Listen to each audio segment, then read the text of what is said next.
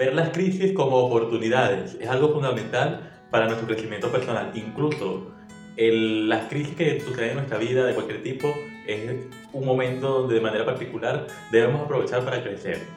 Precisamente cuando las cosas se tornan más difíciles, pero sin embargo seguimos con nuestra voluntad y constancia en hacer las cosas.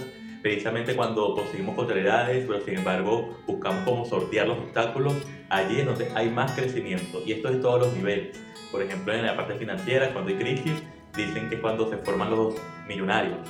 En la parte del emprendimiento, cuando hay crisis, cuando llega el momento donde pisaste fondo, es donde precisamente agarraste un impulso para seguir hacia arriba.